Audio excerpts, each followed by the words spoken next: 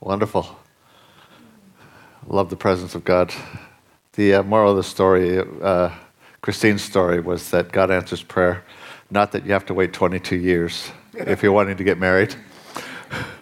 I leaned over to Lucy and said, 22 years, huh? God's faithful, he'll get there. No, it's not that long. Let's pray. Lord, we're so grateful for your presence. We're so grateful that you pour your love upon us, that no matter what we've done, no matter how our life has been, you still call us to come to you. You don't hold us back. You don't keep us at arm's distance. And so we just thank you. As we open our hearts to you, Holy Spirit, would you do what only you can do? Lead us into truth. In Jesus' name. Amen. Following up on last week, where we started talking about aligning ourselves to God's pattern and priorities so that we see a increasing weight of his presence, of his glory. And if you were here, we concluded with just Moses' request, please show us your glory. And in the New Testament, we see that concept tied in with the kingdom of God. And so I want to, in line with that, begin a series on kingdom living. Let me tell you, if you take notes, by the end of this, you'll have a handbook on kingdom living. And if you don't take notes, you'll wish you had. A word to the wise. So just review before we get into it this morning. The kingdom of God, Jesus taught more about the kingdom of God than about anything else. In fact, 10 times more about the kingdom than about salvation. Whoa. Matthew 4:17, the very first thing Jesus preached is repent, for the kingdom of heaven is at hand. Think differently. After his resurrection, Acts 1:3, it says, he presented himself alive after the infallible proofs, having seen that by them during 40 days and speaking of the things pertaining to the kingdom of God. Let me say that again. For 40 days after his resurrection, he talked about the kingdom. So the very first thing he said was the kingdom. After his resurrection, he kept talking about the kingdom. During his life, he talked about the kingdom more than anything. Matthew 24, he said that this gospel of the kingdom will be preached into all the world, and then the end will come. So you think maybe it's a bit important. Yeah. This is where you say, okay, yes, this is interaction time. It is. It's obviously Jesus thought it was important. But what is the kingdom? The kingdom of God is literally the rule of God. A kingdom is the realm over which a ruler rules. But because it's spiritual, it's not geographical, it's people. It's the people that have submitted to his rulership. Too often we think geographical, but that's not the case. It's not geography, but people.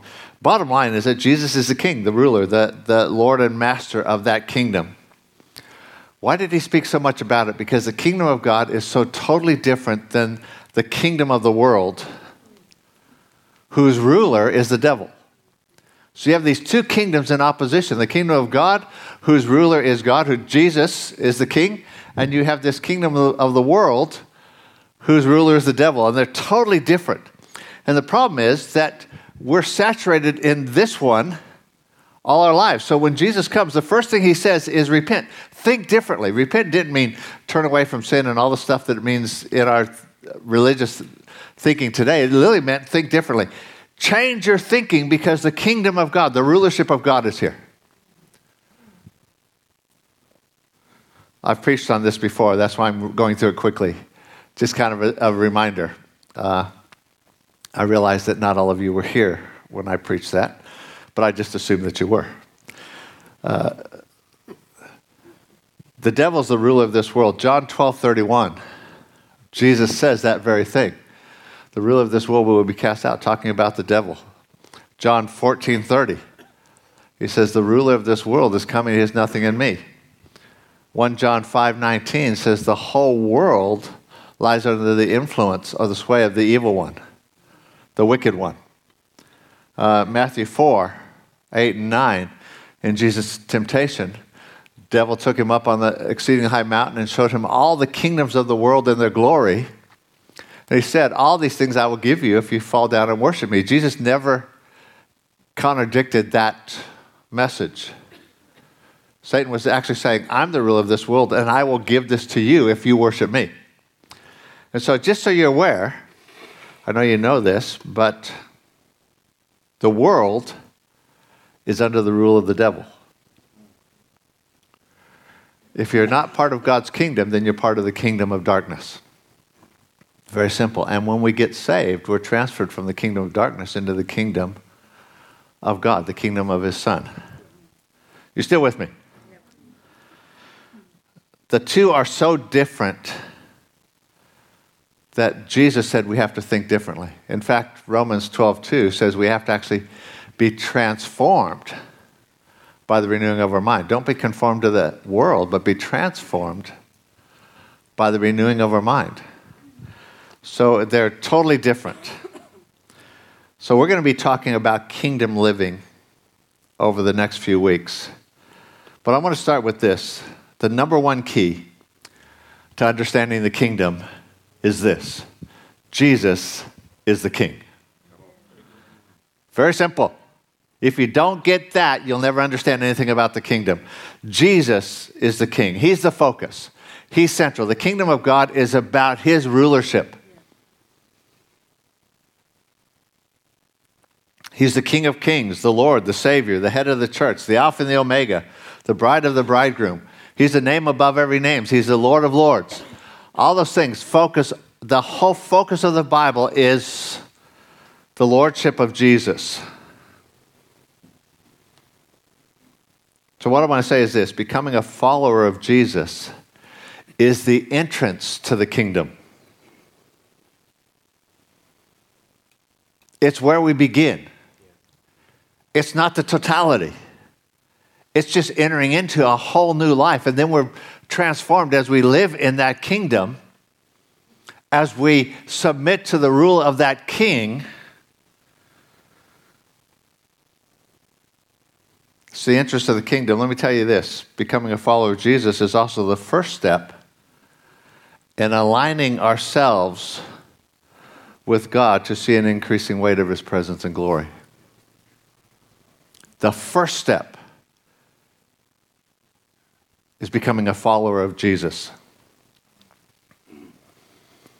Okay, now we're going to get serious. If he's the king, then I'm not.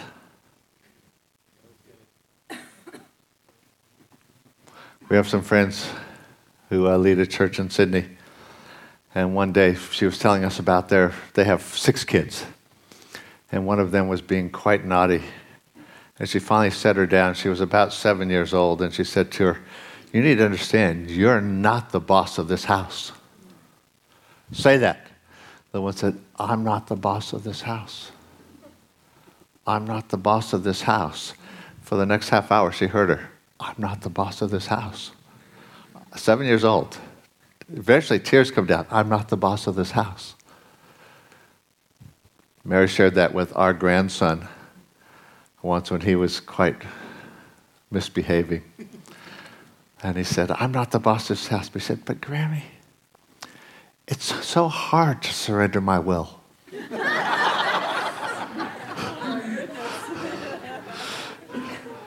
And Grammy said, yes, and it's hard for me too. But the key is, that's how we become a follower.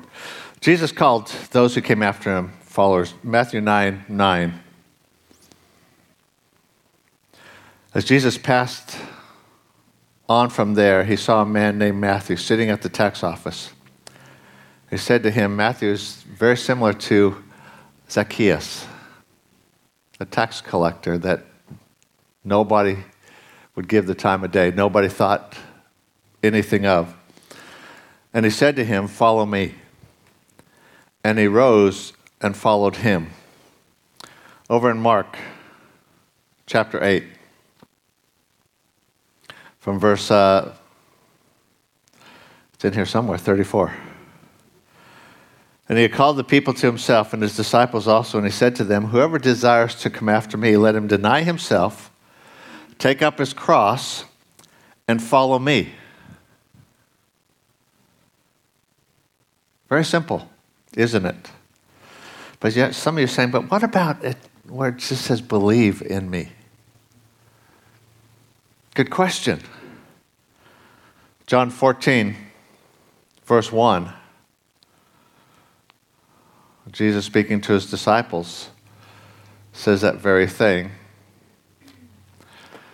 Let not your heart be troubled. You believe in God, believe also in me. Famous verse, John 3:16. For God so loved the world that he gave his only Son, that whosoever believes in him should not perish but have everlasting life. Romans 10, 9 and 10. Very similar. Says, if you confess with your mouth the Lord Jesus and believe in your heart that God has raised him from the dead, you will be saved. For with the heart one believes into righteousness, and with the mouth confession is made to salvation. What about that? I want you to understand something. The word pisteuo, which is the Greek word for believe, carries a little bit more weight than it does in English. It means believe, trust in, be fully convinced. It's more than just credence. It expresses reliance upon and a personal trust that produces obedience. It includes submission. See, the Greek idea was much more of an integrated whole. To believe something affected your life.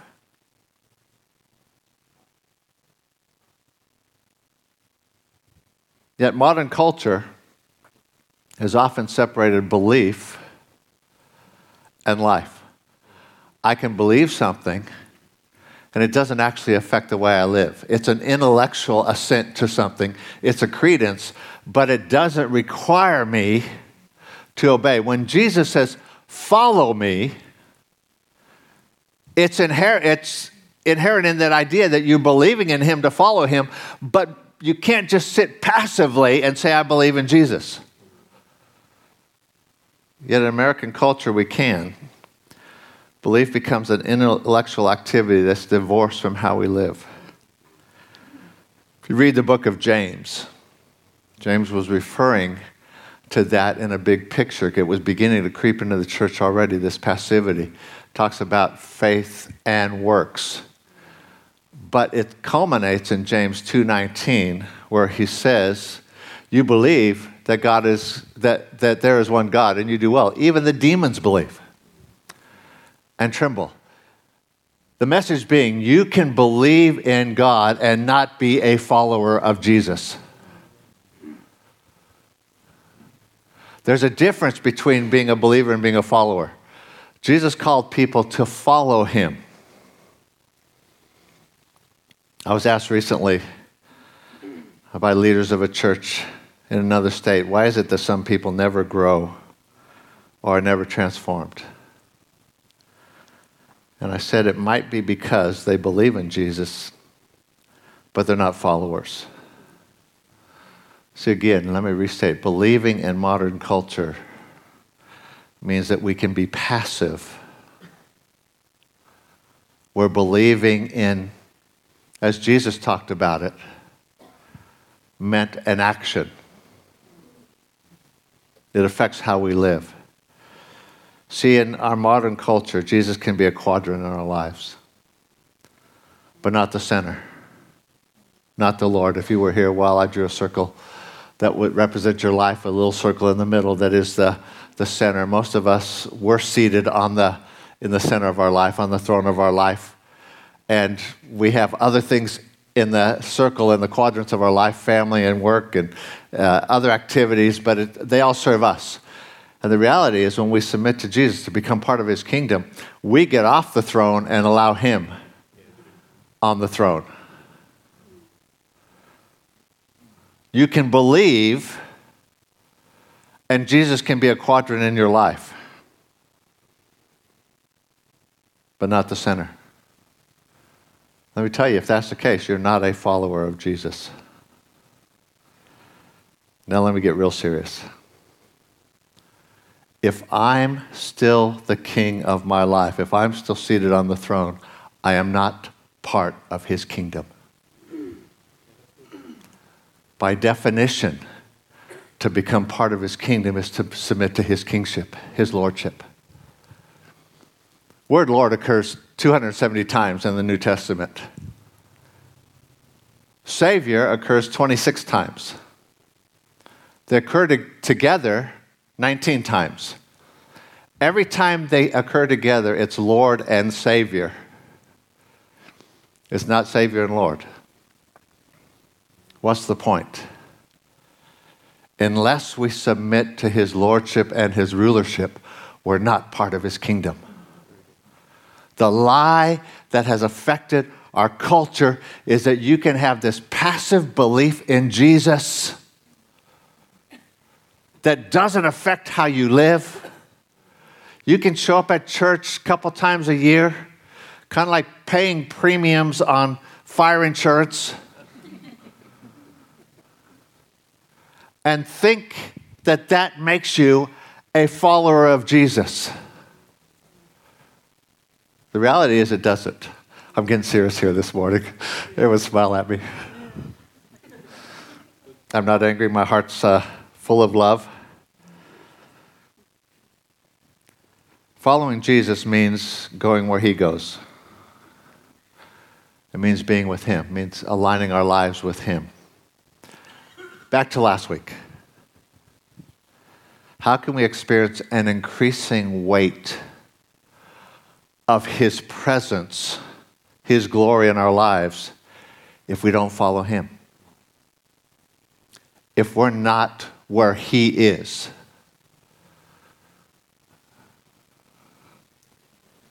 If you go back to Exodus 40, you would see that there was a cloud by day and a fire by night. And if you read it, it says when the cloud lifted and moved, they broke camp and they followed the cloud. It's a type pointing to the kingdom that we follow Jesus. He doesn't follow us. We go where he is.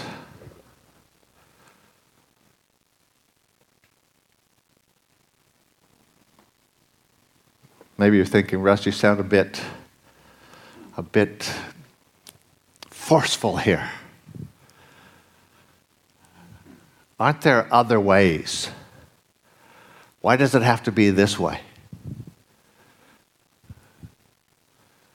If you wanted to drive to my house and I gave you my address and the directions to get there, but you didn't like that road, you decided you'd go some other way.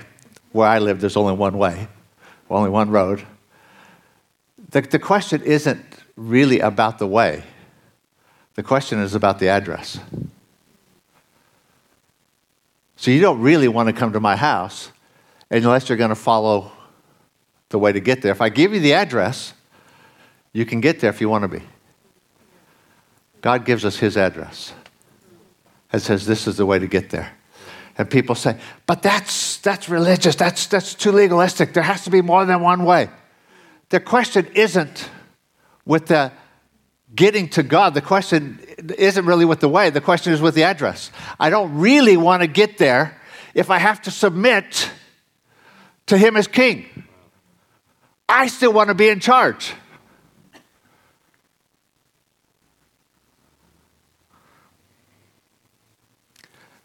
Everyone take a deep breath.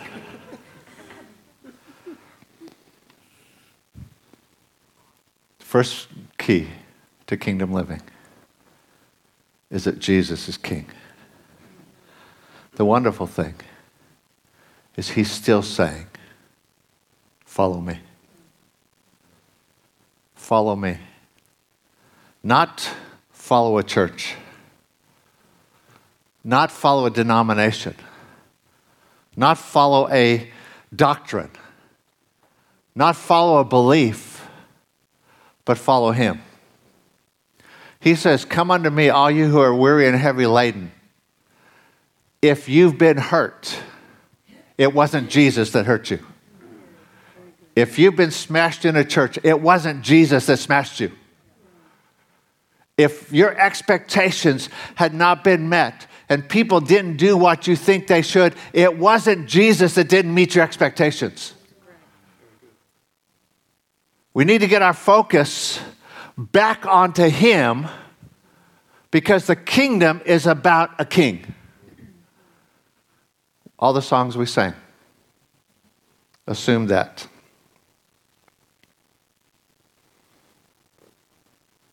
If you've been hurt, the answer is to get your focus back to Jesus. If you've been disappointed, get your eyes off your disappointment and get your focus back onto Jesus. He's still the healer. Let me say, if you've been a believer, but not a follower, his invitation is still, come follow me.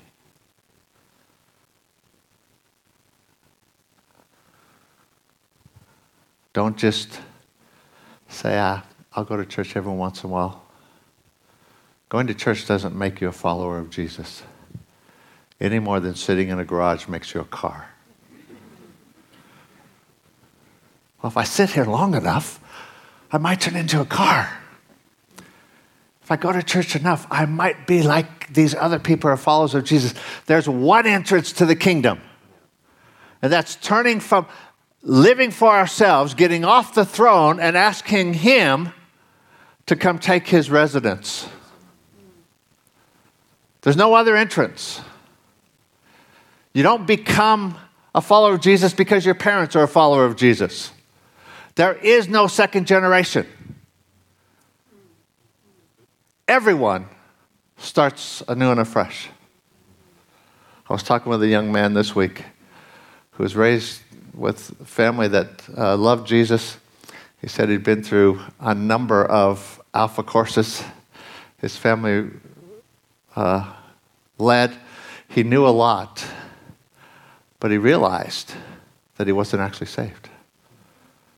He wasn't a follower of Jesus. I was raised in a church. Went to church for 11 years, knew a lot about Jesus, till I realized I didn't know him. Knowing about Jesus doesn't make you a follower of Jesus. Following him does. It's really, could it be that simple? A number of years ago, Mary and I were leading the church in Melbourne, and the church we had come out of in Adelaide, that we planted out of, there was a current affair program had come to this lady in Adelaide who had a disease called Indian rubberman disease, which basically her ligaments were not strong enough to keep all of her joints in place. And so she would constantly have dislocations of her joints. And while they were doing this story on her actual hip came out. I mean, she was in a wheelchair. She couldn't walk. And during their story, the cameraman is actually trying to help her get her hip back in joint. Well, they've done this program. They come back 6 months later to do a follow-up, and she's running in the yard playing soccer with her kids. And these current affair people said, "What happened?" She said, "Well, let me tell you." After they had done the story on her, she went to a church and got saved, and God touched her and healed her. And they were so shocked because they had actually seen. And they saw her now that they went to the church and they interviewed the church and saw what was happening. It was happened to be the church that we came out of. And as a result of that, they played it on the TV. As a result of that, they got a call from a lady in Melbourne and said, "I saw this on TV. Is there a church like that in Melbourne?" And they said, "Oh, there just so happens to be one that was just planted there." So we get this call from this lady who was about 60, Jewish background, hungry for God. She said, I saw this. Can I come to your church? We said, sure. She came along, and after talking a little bit, we realized that she didn't actually know Jesus. We said, can we get together? She was 60 years old, Jewish background. She had a hunger for God, and she went to a church 20 years before. And she was told, you should get in touch with your Jewish roots. For 20 years, she's looking. We share the gospel with her. What Jesus has done and the grace of God. And she looked at us, just started crying. I said, could it be that easy? Is it that simple? We said, yeah. Would you like to pray? Yes, please. Came to Jesus. 20 years looking. Didn't know him. We have the privilege, every one of us, of directing people to Jesus, not to church. As wonderful as you are, and I love you, I think you're fantastic, you're not going to change people's lives. Jesus will. As wonderful as our worship team is, they're not going to change people's lives. As great as a preacher that I am. You'll laugh, you know that's not the case. My preacher's not going to change someone's life. Connecting people to Jesus. Would you stand? Would you bow your head?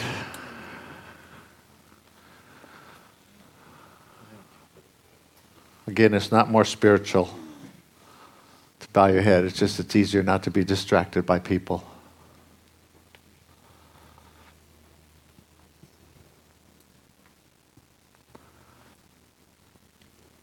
We've experienced something of the presence of God in worship this morning. I hope you did. But more than that, Jesus is here and he's calling still. Follow me.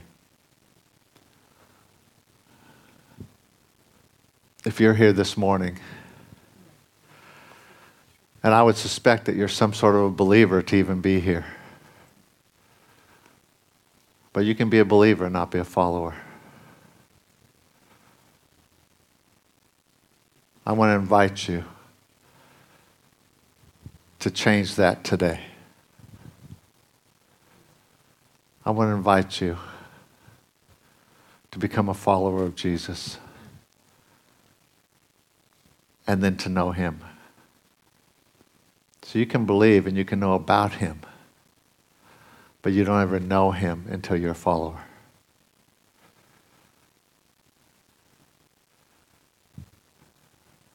There's no condemnation.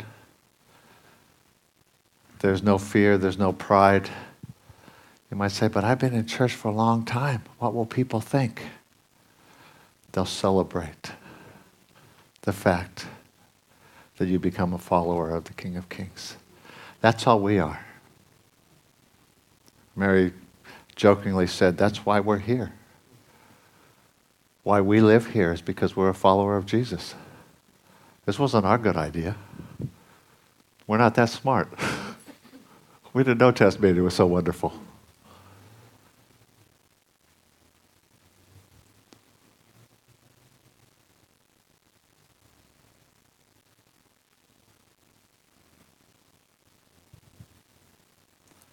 I'll just give you a moment. Because it's what happens in the heart. That you saying, Lord, I get off the throne of my life and I submit to your kingship,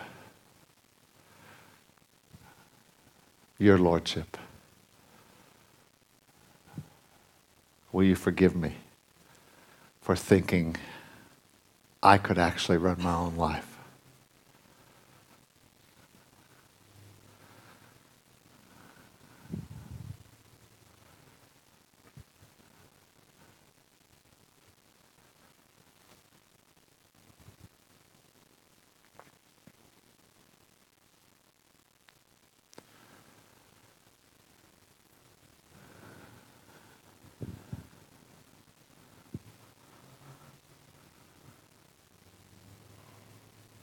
And if you're already a follower of Jesus,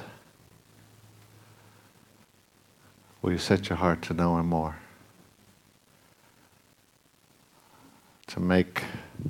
Allow him to make the transformations that help us align with him and his purposes so we see an increasing weight of his presence. It's his presence that makes us different. Lord, we just stand amazed at your love. Thank you that, as was shared earlier, it doesn't matter what we've done, doesn't matter how we've lived, it doesn't matter the things that we think would disqualify us. You see beyond that because you love us. We don't have to change ourselves and be different or better. We simply come to you as we are. But Lord, as a church, the rest of us who know you, will you open our eyes again to not only see you, but to see that you're the answer for the people around us, for our family and friends. It's not about getting people to come to church.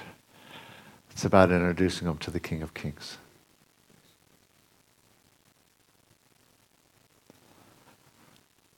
We're going to be dismissed in a moment. If this is your first time, or if you're making a commitment to be a follower of Jesus, I'd love to pray with you. I have a little booklet for you just to show you the next steps as well. That's all secondary. But I'd love for you to just let me know. I'd love to pray with you afterwards. If you need someone to pray with you for healing, if you've been hurt and as you look back to Jesus, there's some things you need to let go. There's people who'd love to pray with you. But let's just be open. And then let's carry his presence. That's the greatest privilege, isn't it? We get to carry his presence to a hurting world. Jesus never said you have to be a light to the world. He said you are. He didn't say, work really hard to shine. He said, a light, you don't put it under bushes. He said, you are light. His presence is light. His presence is what the world needs. Thank you, Lord. Thank you for your presence and your grace. In Jesus' name. Amen. Amen. God bless you. If you'd like someone to pray, if you've decided to follow Jesus, please just come here to the front and let me know. Otherwise, if you have children, please get them. My wife is out there, so I'd like her to be happy for the rest of the day. No, she loves your kids. God bless you. Have a wonderful rest of your day.